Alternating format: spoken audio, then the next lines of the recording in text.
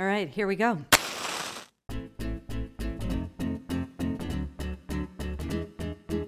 You're listening to the Revenue Reel Hotline, one big-ass experiment about all things uncomfortable conversations in sales.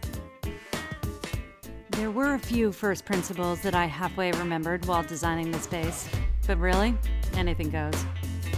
As your attorney, I'm obligated to remind you that anything does not, in fact, go, nor are you a practicing mental health professional. Probably should mention that. All opinions expressed therein are our own. Anyone following said opinions has questionable judgment at best, and this podcast is in no way intended to treat, cure, or care for any general maladies, global pandemics, pandemoniums, or the like. This podcast will very likely include ideas that are controversial, and as such, depending on where you sit and what your position is, may be slightly triggering. Before we get started, I'd like to give a big shout out to our sponsors, without which none of this would be possible. Just kidding. Seriously, call me. Playing games with human beings' lives here, Amy, and also generating an inordinate amount of paperwork for the legal department. Nobody ever listened to legal. I don't understand. We're like the one department you should listen to. Disclaimer. God, we need a disclaimer alarm. Karen! Business requires risk, Pete, and so we're just going to figure it out. That seems like a totally legitimate plan to me. I'm your host, Amy Rahovchek, and welcome to my experience. Hooah! It is with great pleasure, listeners, that I introduce the great Ryan Walsh, the CEO of RepView, the longtime CRO, like 18 years, longtime of channel director, champion of transparency and change for sellers on sales floors. Really, now at the reins of the best, truest, most accurate data set about what's happening on sales floors. Therefore, this is the man that we start with. This is why this is the first podcast episode.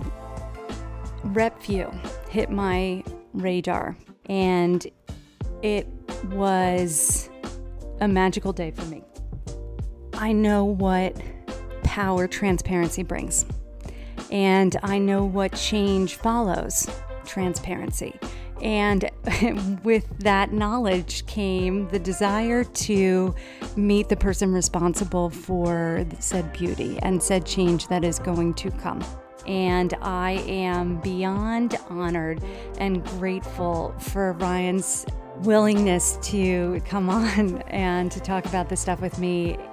And I'm excited for you listeners to be able to hear what this man has to say.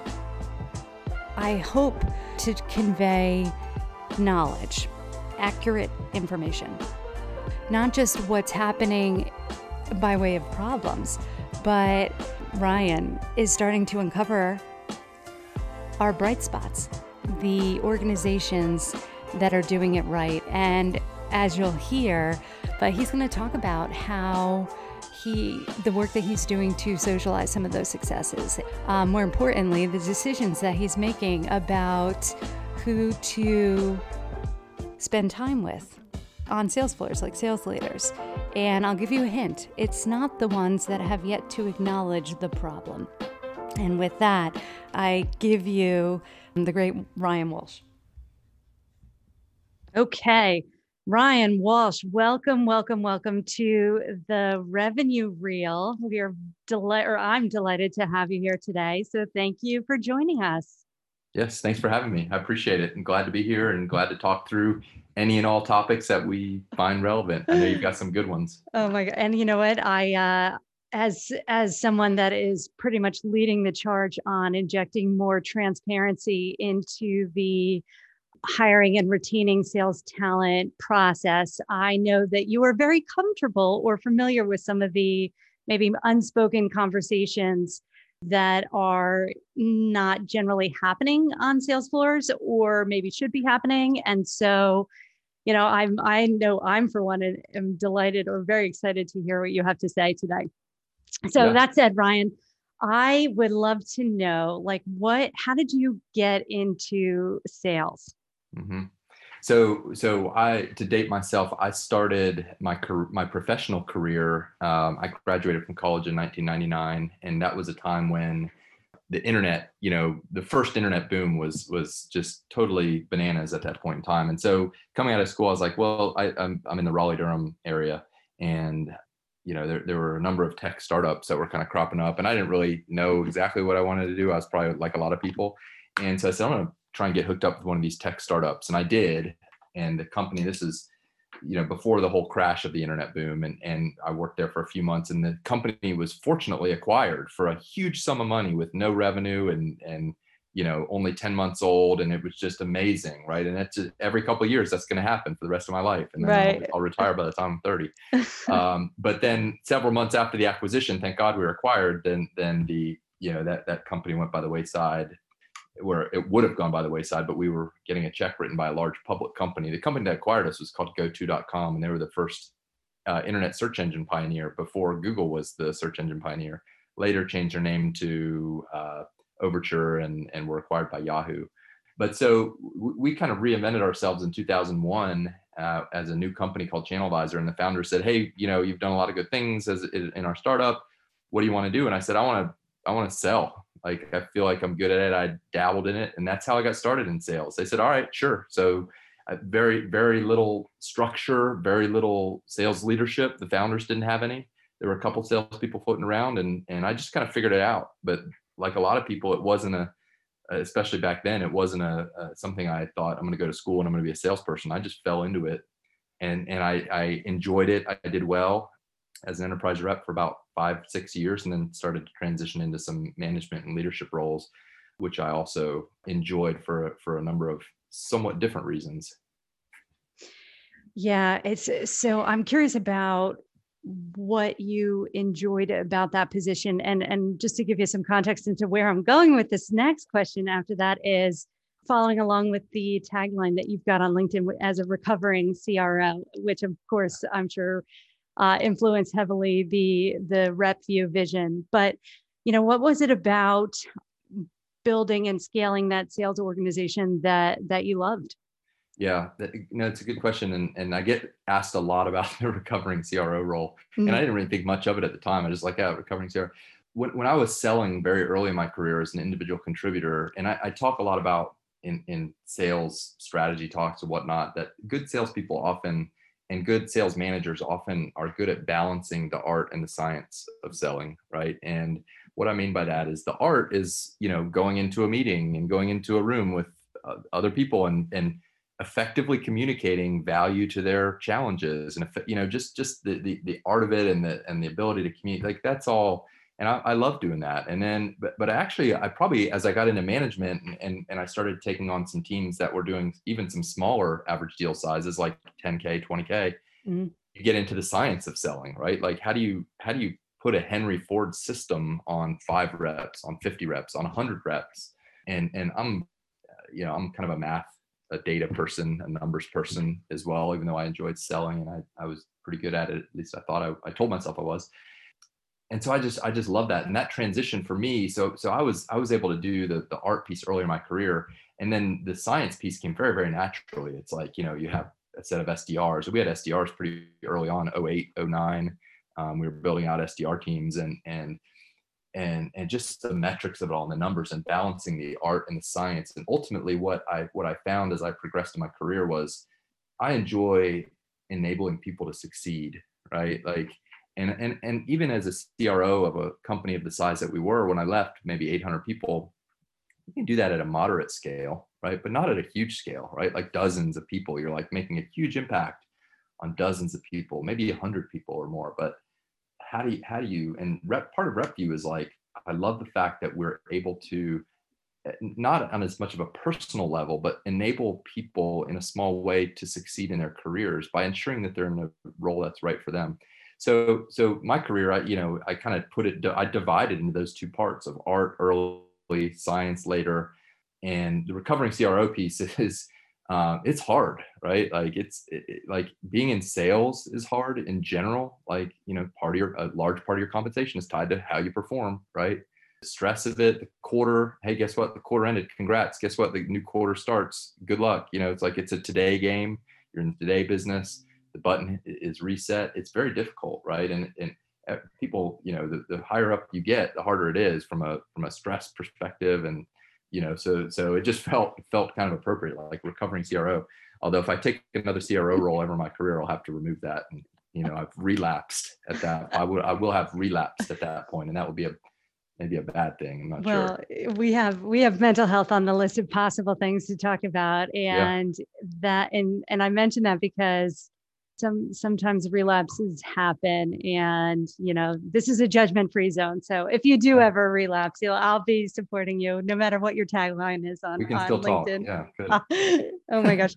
It's so funny though that you like the way that you describe the art and the science, because I kind of think of it in the opposite, right? That we're in complete agreement that there is an art and a science to everything.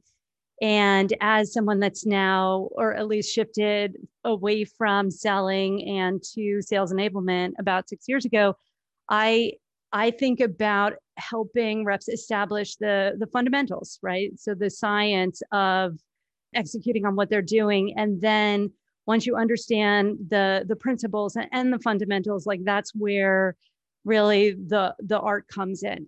But there are so many additional like context items or complexity to, executing it in particular, the way that you described it with a startup as one of the first employees, right?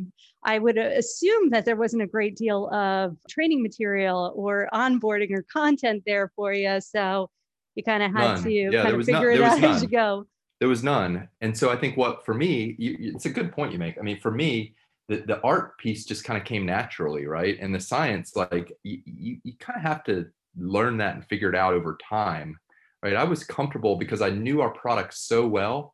I was comfortable conveying how it can help you, right? But I wasn't comfortable like on day one figuring out like, well, how many calls do I need to make today, right? Or like which cities should I focus on, or what any of that. So none of that. We had no structure, right? None at all. Or what should I do with this Salesforce thing that we had? We got Salesforce in like 2001, maybe 2000. Wow. Okay. Classic. Yeah.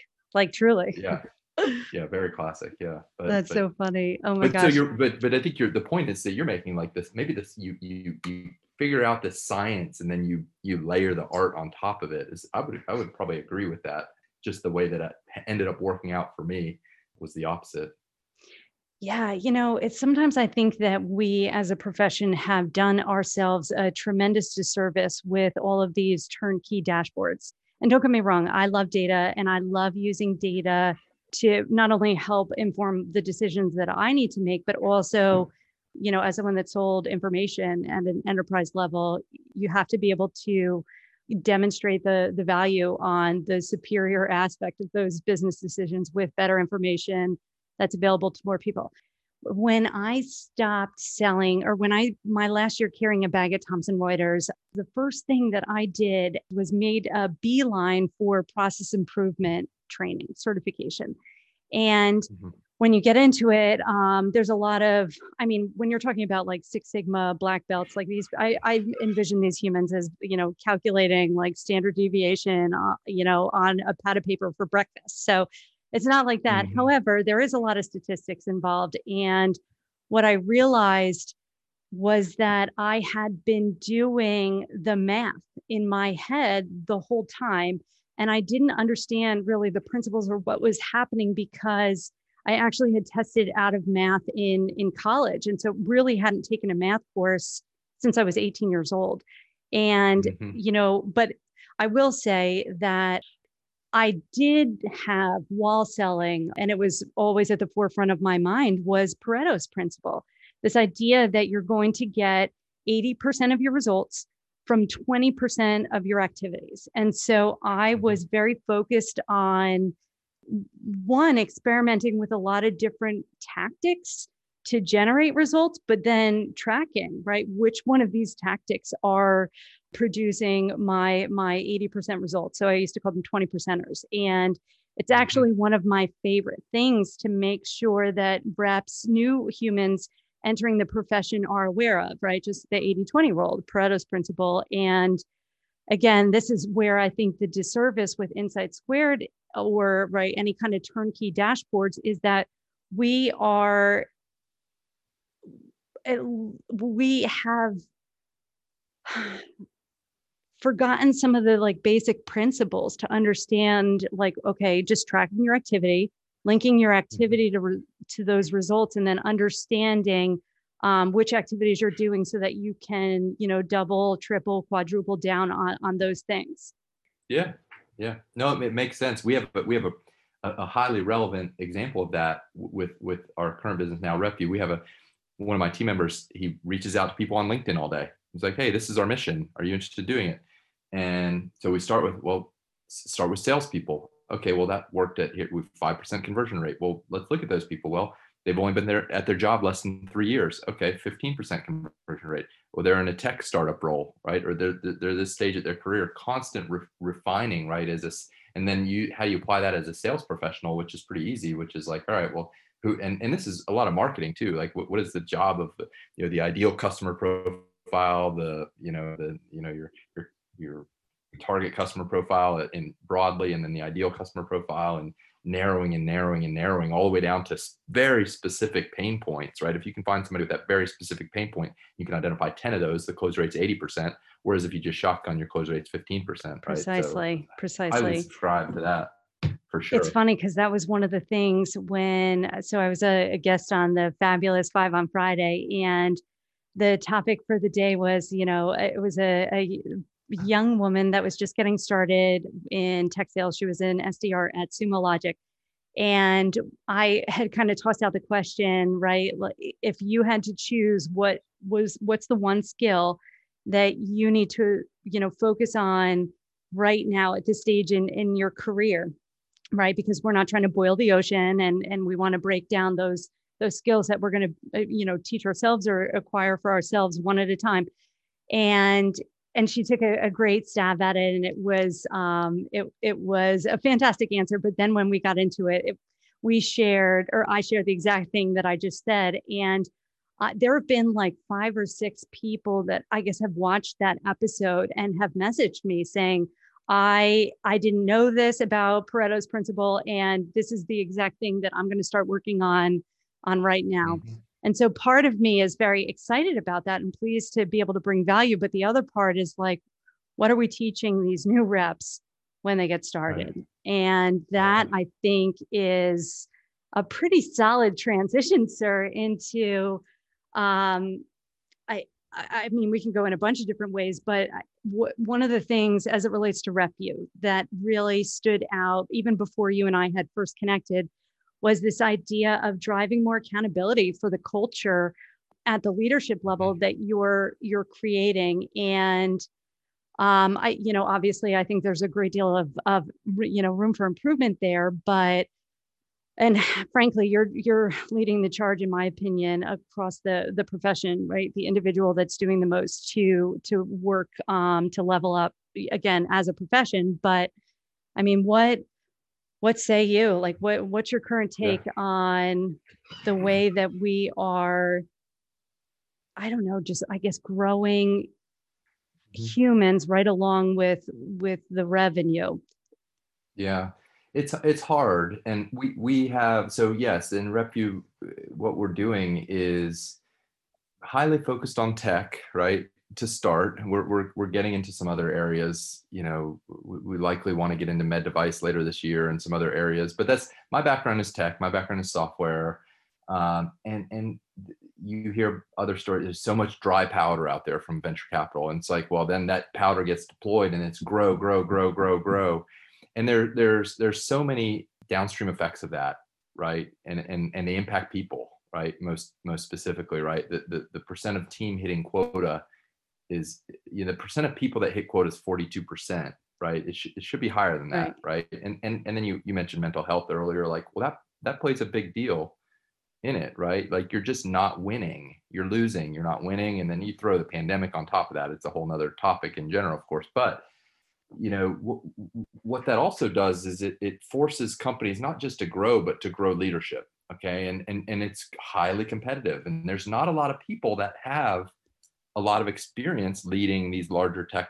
sales orgs. And so let's promote, so-and-so was a great rep. Now they're the manager. So-and-so did a pretty good job as a manager. They're the director, et cetera, et cetera. And they're not inherently bad people. They're inherently put in a place that they're not set up to succeed. And so what we're, and we see that time and time again, and it's frustrating because, and you say, oh, we look at our website and you look at a company like Salesforce. Oh, they're rated really highly. Okay, well, let me tell you why they're rated really highly.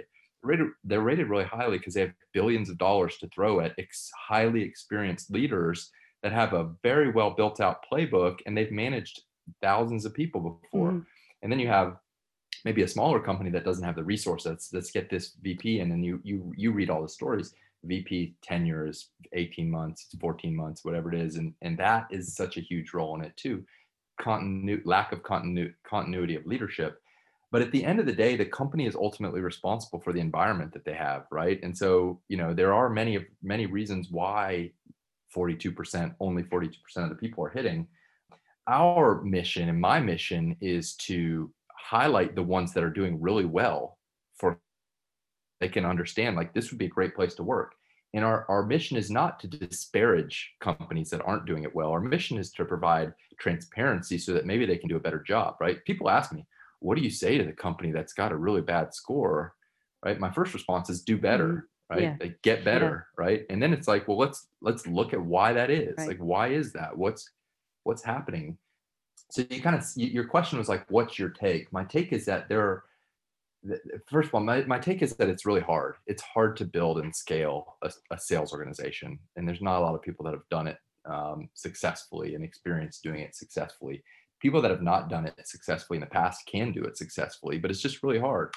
And so having that experience really, really helps. And so my take is that my take is that it's hurting the people that it's hurting the most, like the grow at all costs, back to that kind of VC fueled environment. It's hurting the frontline individual contributor account executives who are viewed as just cogs in a wheel, right? They're expendable, and they're viewed as, a line in a spreadsheet. And in many cases, they could be successful if the environment was better, right? And and certainly people need to they need to pull their weight too and do their part too. It's not always all in the company, but that's one of the things that I've seen over and over and over again in companies over the last few years. So I want to touch on something that you said about like the mission of RepVue, and that is not to disparage. However, it's more about highlighting organizations that are doing it well. And I think that that's a beautiful sentiment because, well, one, for a bunch of reasons, but like at a basic level, really, there's only two reasons why people change, right? And it's the pursuit of pleasure or to flee from pain, right? So the carrot or the stick.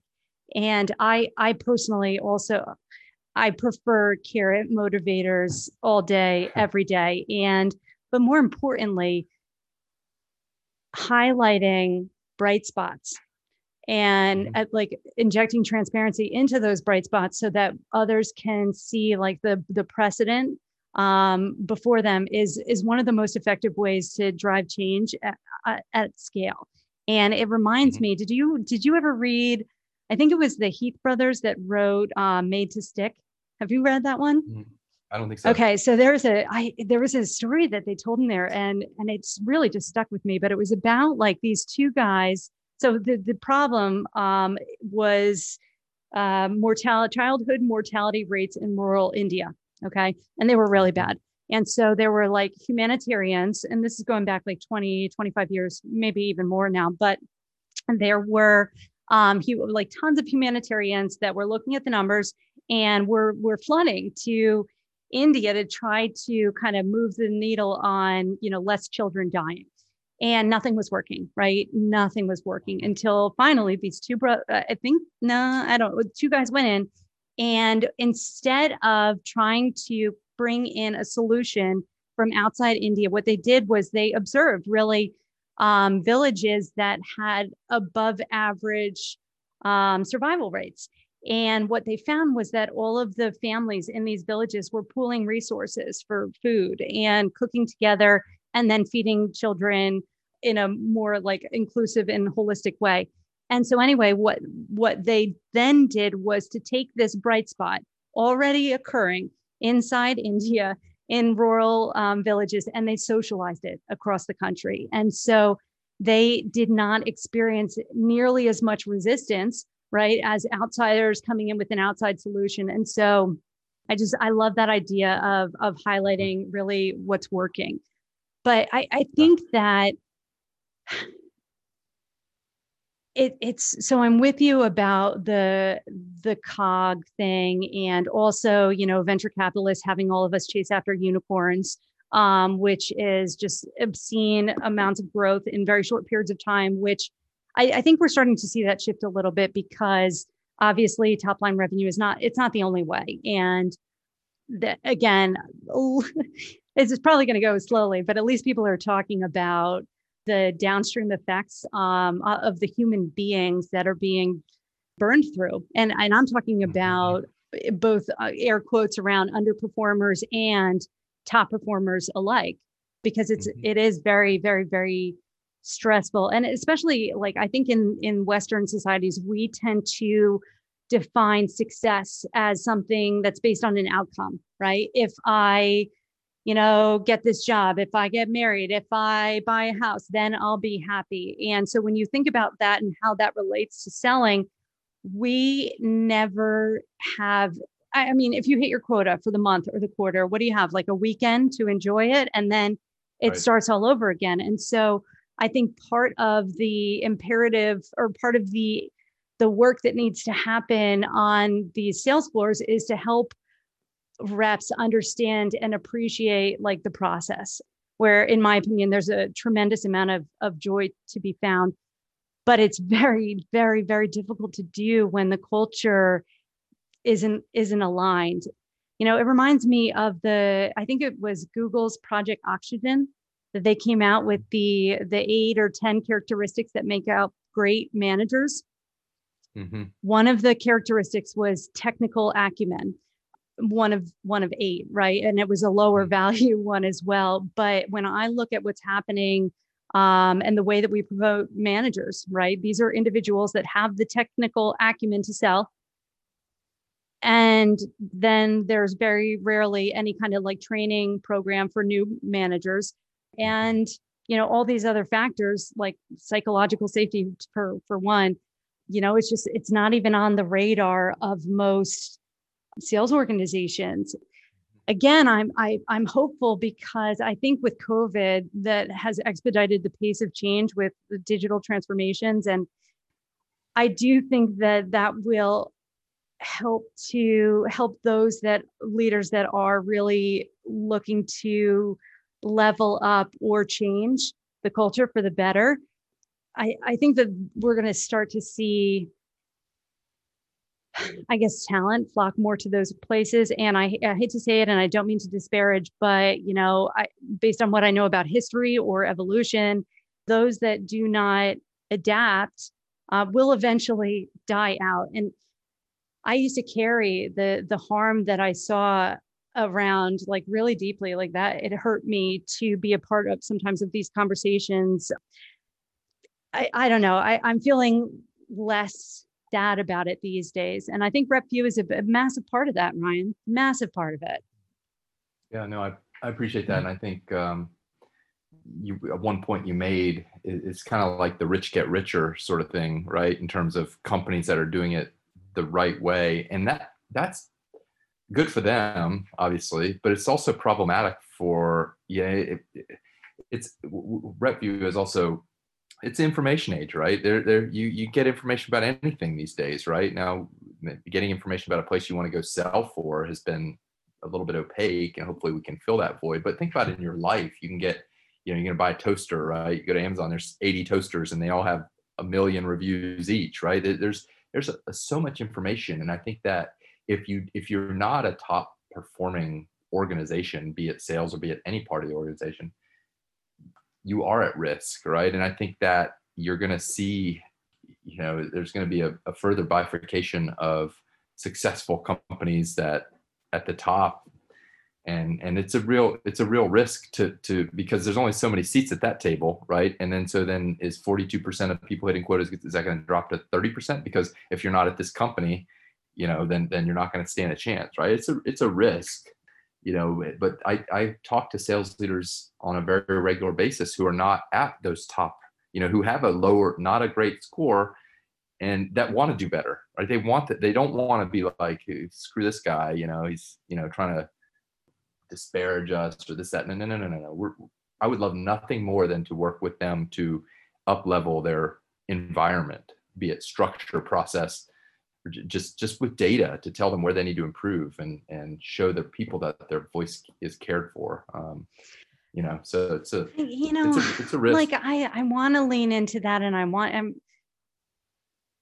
want to celebrate these conversations, obviously, that you're having with these individuals that have at least awareness and a desire to do something better. However, I think of all of the companies that, fell all over themselves to make some sort of like public announcement denouncing racism right after George Floyd last summer. And then when I look at these, when you look at some of the actions, or actually lack thereof, that have taken place since these sweeping, statements, feel-good statements,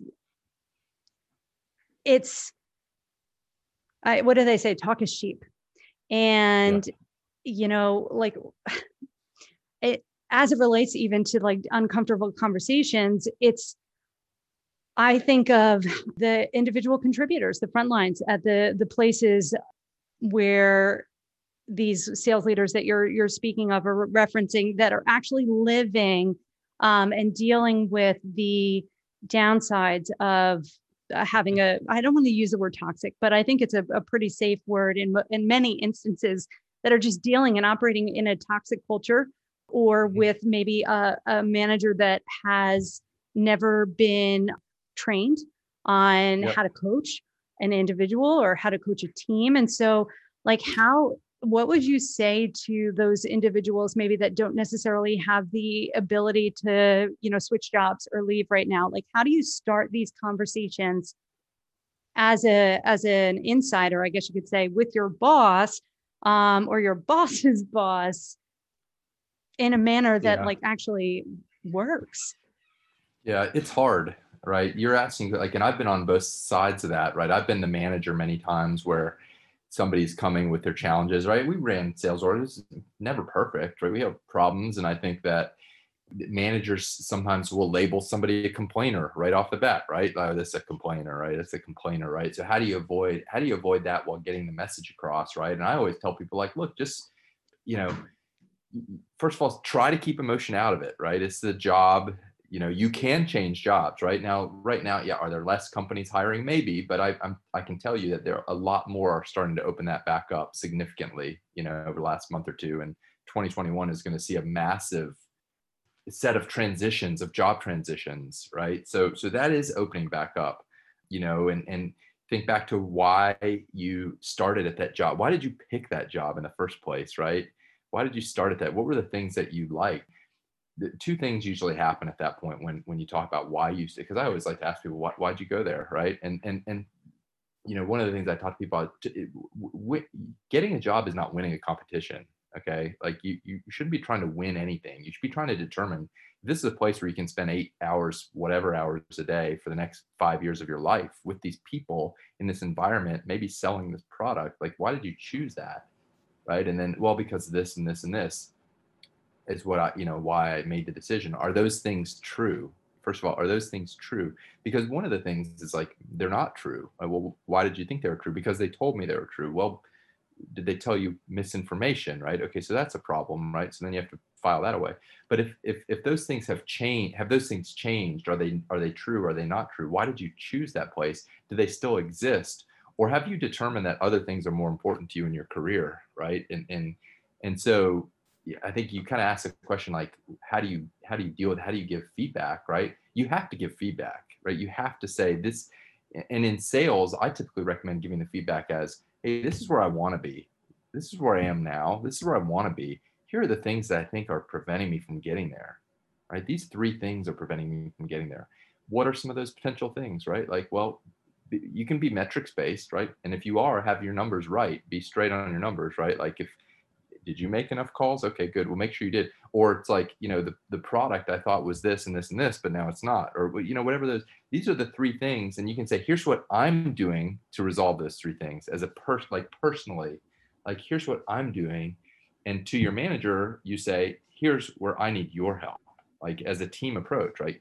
Here are the things that are stopping me from getting there. Here's what I'm going to do to close that gap. And here's where I need your support. And like, then you kind of step back and look at that. How are those feasible? Like, can this manager even deliver? Is it even possible, right? To deliver those things? And I mean, everything's got to be open and transparent. We're all about transparency, but everything, you just have to have the conversations, right? Have the conversation. If you're a manager, have the conversation. Like, people ask me like, well, about performance improvement plans a lot. Like, if you ever put somebody on a performance improvement plan, it should be the least surprising conversation that that person has ever had. You should be giving direct feedback throughout. Like, that's just, you're just formalizing what they already knew. Like, you need to be giving to the whole, and I think part of the sales manager rep issue is a lack of communication. And it happens like, oh, the manager and the rep are friends, so they communicate all the time regularly. Like that's the worst thing that can be. First of all, you have to separate that friendship thing. And if you're not, like, you still need to communicate effectively two ways, up and down. So that's how I think about if you can't stay. First of all, anybody can change jobs. You can try and get a new job. You might not be in a position to just walk out from a financial standpoint. You might need that base salary. And if you can't afford to walk out and it's just highly toxic, do it. You get another job. I'm telling you right now, particularly in technology, the jobs are starting to open back up significantly. And it's going to be a candidate's market in the next few years. Okay, so it's interesting about the what you said about the PIP plans, because one of the first things that I generally do in like a sales enablement capacity is to implement the framework where I don't consider my job done until, and whatever the new skill or knowledge is retained at least an 80% level.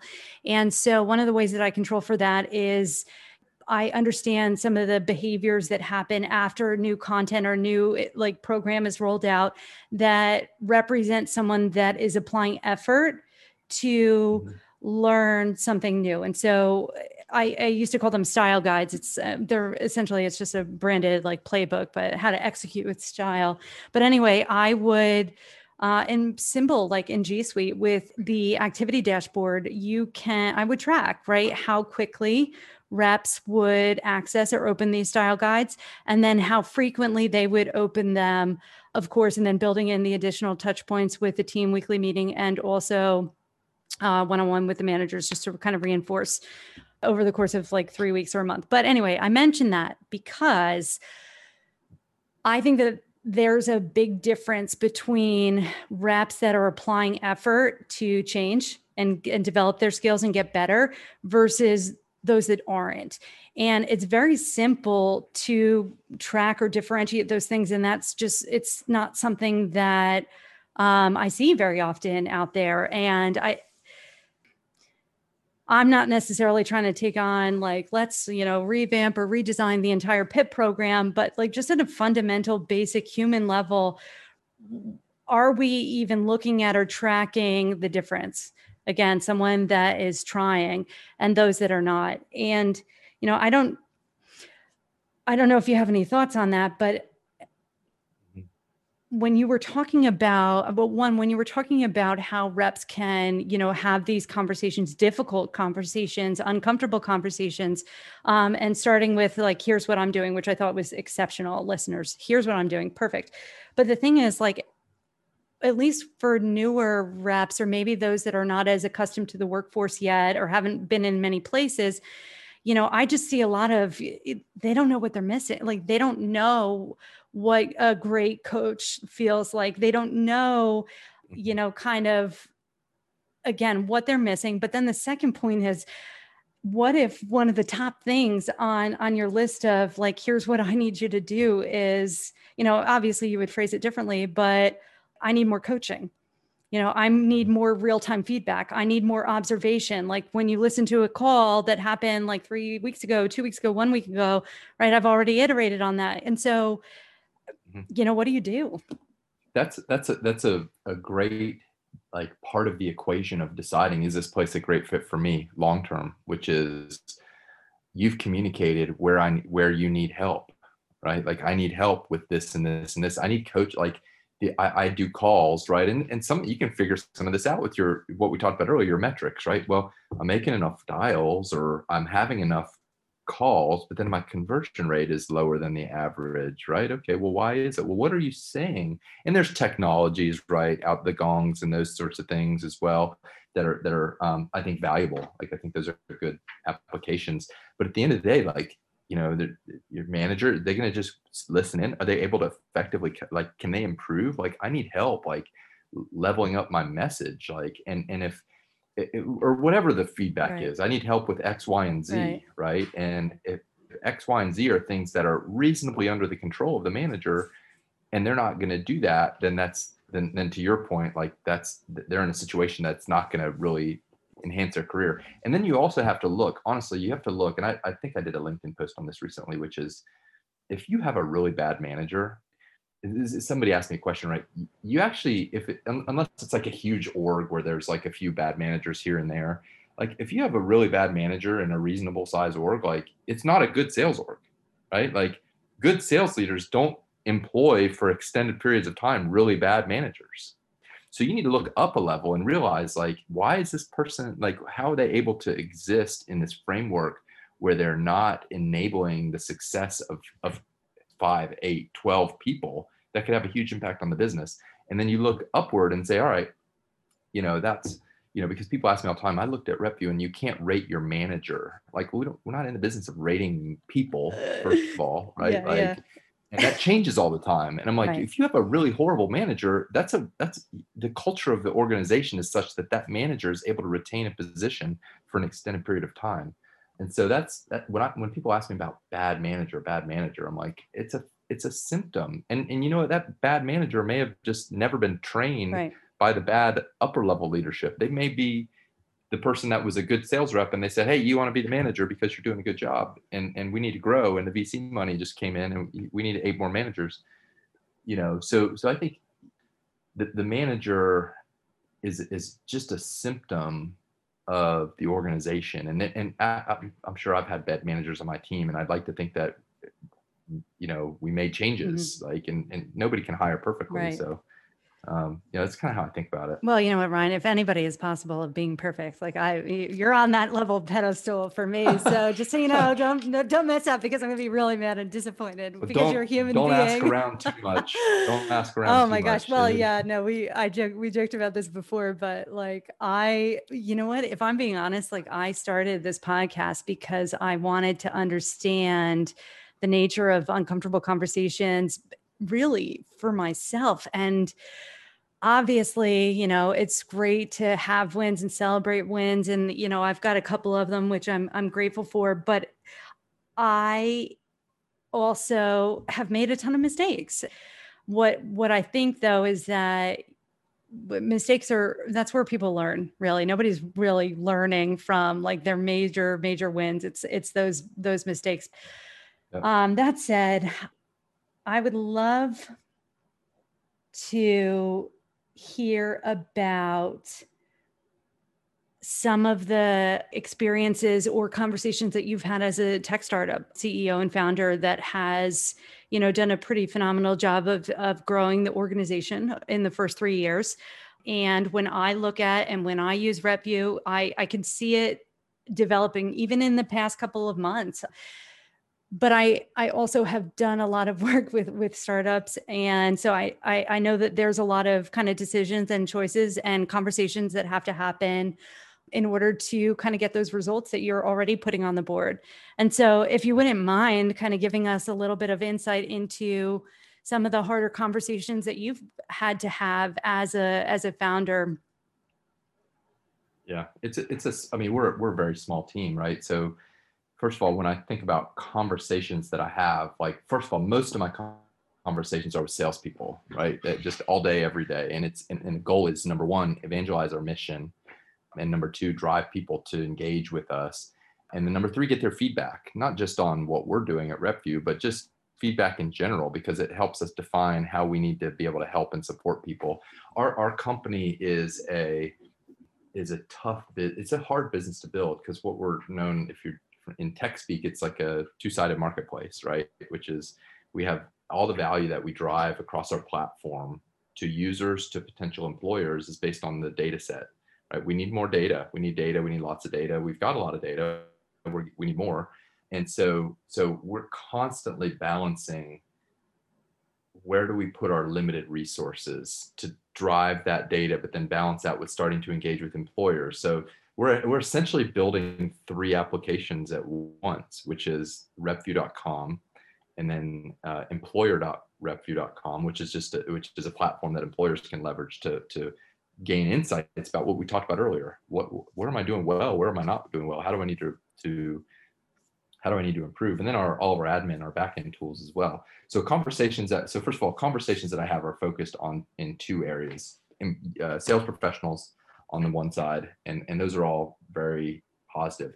And then employers. We purposely started engaging with employers in January, and I'll give you a insight into who we decided to engage with. And it was, okay, let's focus on a certain size. Kind of, we don't want the huge ones, and we don't want startups necessarily. So it's kind of this middle. And then let's pick a certain score and up only, right? And that doesn't mean we don't want to help these companies with improving, but what it means is that it's an easier conversation, right? It's like, hey, leverage your brand, like leverage this positive sales count brand. And by the way, salespeople care about stuff that other employees don't. Like, it's not the same thing. People talk about your employer brand, right?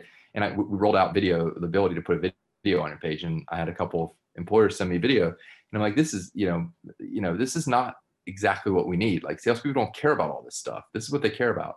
But a funny story conversation, I had an inbound employer came in, and they were rated really, really low. And I was like, all right, well, this could go any number of different ways. So I'm going to be prepared. Yeah. I'm going to be prepared to get yelled at and hung up on, but I'm going to take good. this call because, what kind of qualifications do you have for your scoring system? We're the messenger, we are the messenger, right? But anyways, the conversation was really interesting, because I took the approach of, this is what we're doing. Okay, this is where the data comes from, and we verify our ratings, by the way. That'll be published soon on our site. I think that was one of the first questions I had for you, was like, what's the verification process? And it was very, very, very strong, very strong. So I'm joking with Ryan, everyone, but the verifications are untouchable. Please continue, sir. Yeah.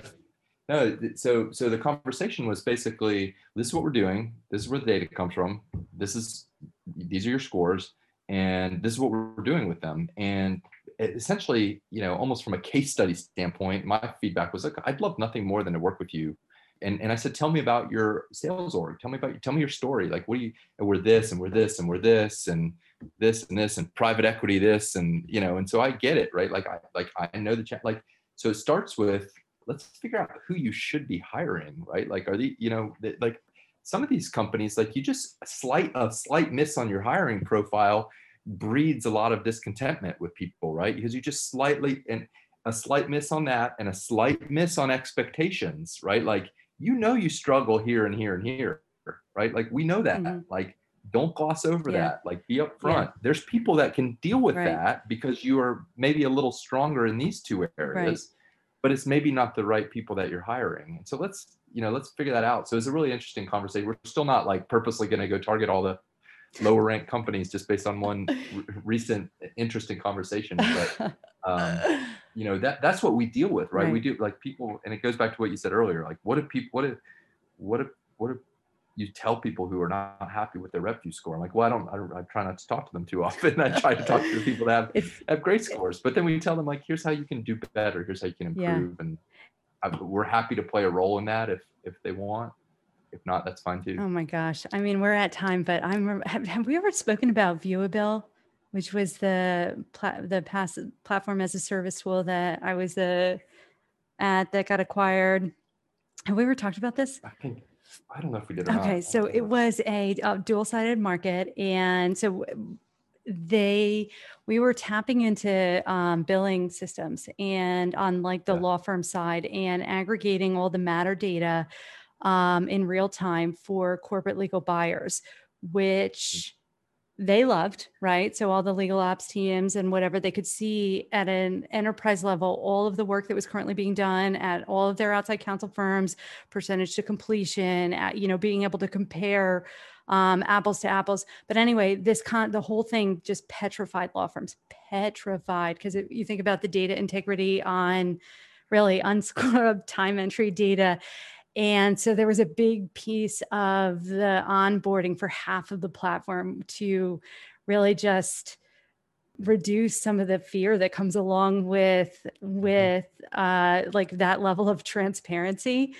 And so I feel you pretty hard there, pretty hard there. Yeah. But I acquired the nickname, the law firm whisperer. So that was there. It had a happy ending. I think the revenue grew like by 450% during my time, and it was a strong acquisition. But anyway, I feel you hard on some of the scary aspects of the data as it relates to growing a dual-sided platform, for sure. Yeah. All right, so we're at time here.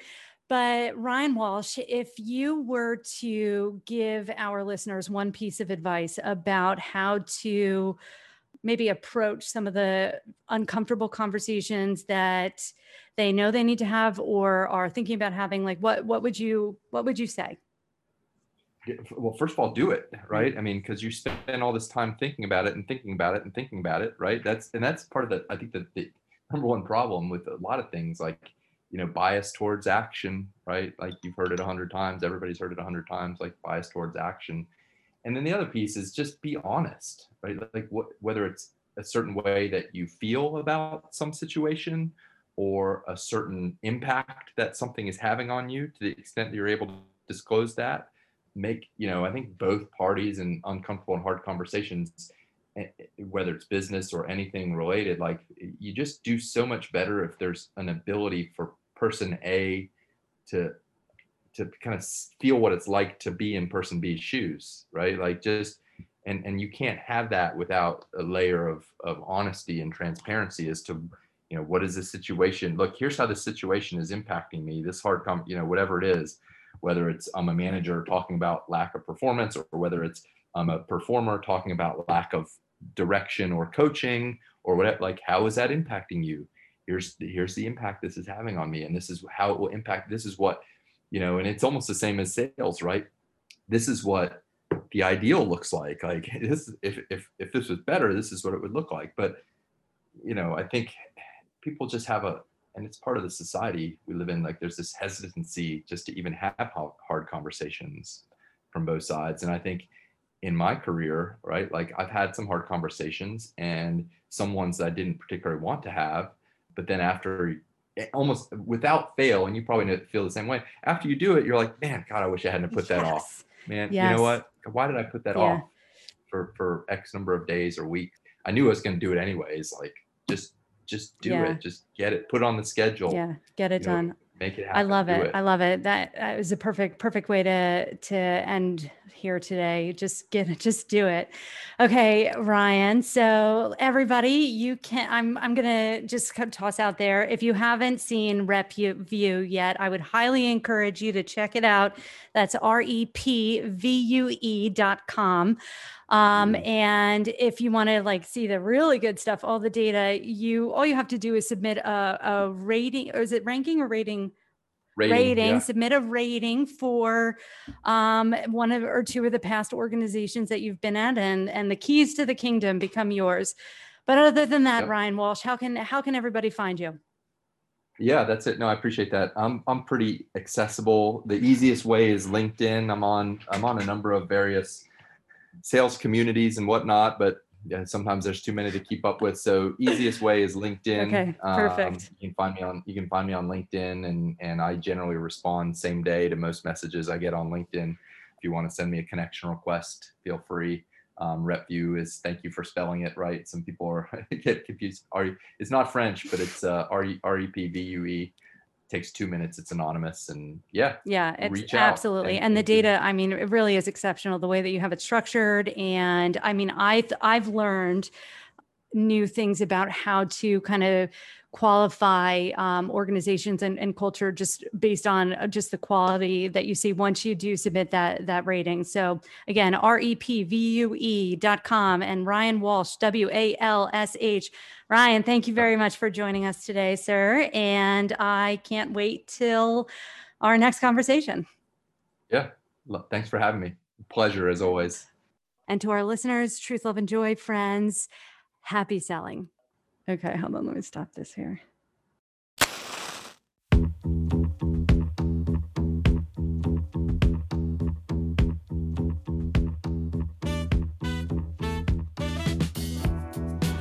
Whew. Man, that was heavy. But necessary, important stuff being thrown around. Virtues that we as humans can build a sturdy foundation on. I heard words like trust. I heard words like action. I heard words like consistency. And I think this is important, But I also live in the real world, right? Where I trust that the action Amy didn't take was to consistently feed the dog or file her legal disclaimer paperwork from all the unnecessary risk she takes on a weekly basis. Karen is going to be pissed. Karen! This podcast will very likely include ideas that are controversial, and as such, depending on where you sit and what your position is, may be slightly triggering. Just a note for sponsors from Karen and Pete down in legal, we are anxious to receive your call. And if you are looking to help or join the cause or create change in a positive way, please reach out to anyone but me, because I have enough to do. And Amy will definitely be interested in taking your money to help more people, which is what we do here. Stuff, legal stuff. If you like what you're hearing or are excited for this shit show and where it's going to go, definitely follow us on, whatever podcast device is your preference, even though I seriously have a hard time identifying with anything non-Spotify, but, I guess I'll come to terms with that. Sure, we're helping all these people, but did you feed the dog? Did you remember to feed the dog? Is there going to be another Chinese food incident? Is there? Order the dog food, Amy. Order it. Chewy.com. Possible sponsor. I still can't believe people listen to shit I say. But there's certainly a kernel of truth somewhere in there. But I truly, truly appreciate anyone brave enough to, listen in early. I don't know shit about sales, but as I understand it, she's pretty good with buyers and sponsorship partners. At least that's what I've been told from Bernadette, Karen's sister in accounting. So if you're interested in supporting the cause, email Amy at Revenue Real. All right, friends. So the only way this works as a hotline is if we find some people to come play. Anybody who's interested or brave enough or desperate enough, because let's be serious, that's where it's at. Everything you need to know is in the show notes. Come on. Yeah, absolutely. Call in. Don't have enough to do. You want a couple of books to read? Amy can boss you around for a couple hours. Sounds like, yeah, please, by all means, call. Ruin a perfectly good Sunday.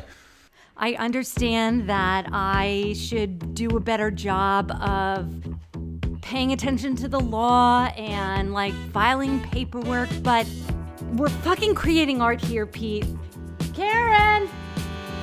Sure, drawing attention to mistakes is great and also necessary, but at the same time, we're talking about a woman who attempted to soften a pedicure with a belt sander in high school to the demise of her own person. Belt sander to the foot. That was a thing. That happened. Pete, I can't believe you just told everybody about the belt sander. I mean, can't we work them into it a little bit? I already disclosed that nobody's made more mistakes than me, and that's why I got No problem going first, but that one, that I feel like that's at least for season 2, a disclosure. Same thing with the Chinese food. And it was only one time. Okay, it was the chicken and broccoli, just the chicken with the white sauce and some white rice. You know, like, what do you want from me? Lola. Do you even know where Lola is? Has she been fed? I'll feed her. It's fine. Lola! There she is. Hi, Lola. Do you want a treat? Has your mommy pet you today? There's no nice way for a woman to yell like, Karen! There's such a thing as gender coding, also known as the double bind. I don't know about you listeners, but I enjoy my podcast on Stitcher. I don't have a premium count because I'm holding out for sponsorship. Hey, Stitcher, looking at you. Also, I believe we mentioned Chewy, so there will be a link to them in the show notes, even though we are not sponsored by them. And I bought my dog food at Target this week because it was on sale and I saved on shipping. As somebody who just came to terms with her own privilege this summer, I am in no position to judge. However, it's fucking real. Privilege is a thing. Intersectionality is a thing. And for Jesus' sake, can we stop fucking killing black people and pay black women? Lola, I'm sorry. I'm sorry, baby. I love you. Here, take some pets. Come sit up on my lap. So yeah, you find yourself sitting around with a couple minutes to spare. Go ahead and completely destroy your afternoon by accumulating somehow yet more work that you will not be paid for in any way, shape, or form. Yeah. Call the hotline. Call the hotline. Let's call the hotline. But, I'm still here to help in any way I can, which is, does anybody need some weed? Not for purchase, just like, sharing is caring. Yeah, take that. There you go. That's helping. Sharing is caring. It's legal in New Jersey now. Didn't you get a card?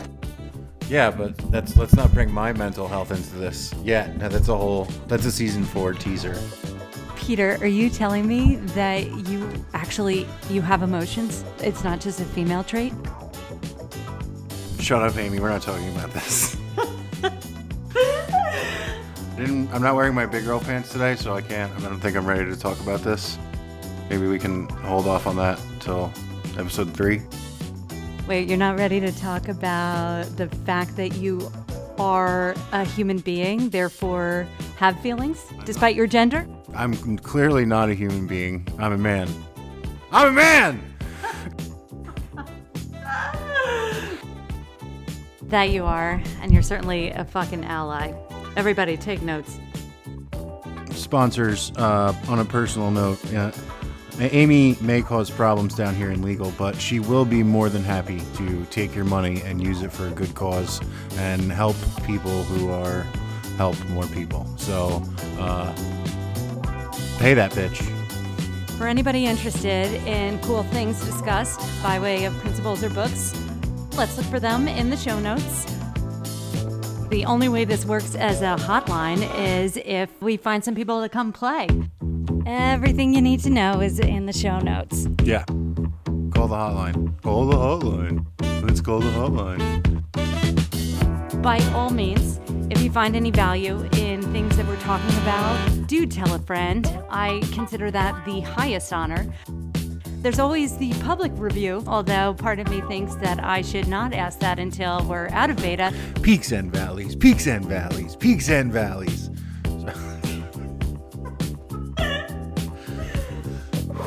Man, yeah. As annoying as it is, I have yet to figure out how to mind read, not for lack of trying. So yeah, keep me posted. How now, brown cow? The arsonist has oddly shaped feet. The Human Torch was denied a bank loan. The very best way to reach me right now would be LinkedIn. So good luck spelling the last name. Oh, man. So, yeah. I hope we all learned something. I feel like I learned something. I feel like I should stop and look around and wash my hands and probably drink some water because, Amy does have most of the answers, but did we feed a dog? so quick to tell some stories about the belt sander and feeding Lola Chinese food that one time. It was like that or nothing. Although, like, I would listen to you. Let's be serious. I buy, Pete. I buy. Thank you. Thank you. Thank you. Thank you. Thank you. You've been listening to the Revenue Reel podcast, one big-ass experiment about all things uncomfortable conversations in sales. I'm your host, Amy Rahovchek, and I hope you've enjoyed my conversational experience. That's a wrap. I can't.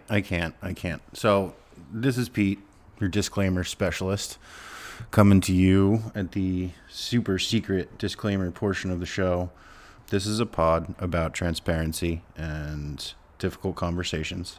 With everyone being so open and honest, I must be. So here goes. I'm sorry. I apologize. You know, I misled you intentionally. I must confess that I am not a fucking attorney. I have not passed the bar exam in the state in which I live. I have never represented anyone well in anything, let alone in a court of law. But again, these are difficult conversations that Amy's having with her guests, and I lied. And I should tell you that. I should be open and honest because, you know, we have been. So we can all be better. We can all do better together. And now I'm just rambling at this point. It's just, who cares? It's an outro, right? Like, this is just going to fade into blackness like the Mars rover. Maybe a little bit less sad. That was fucking sad. Oh, let's not be that sad. Come on, guys. We can do better.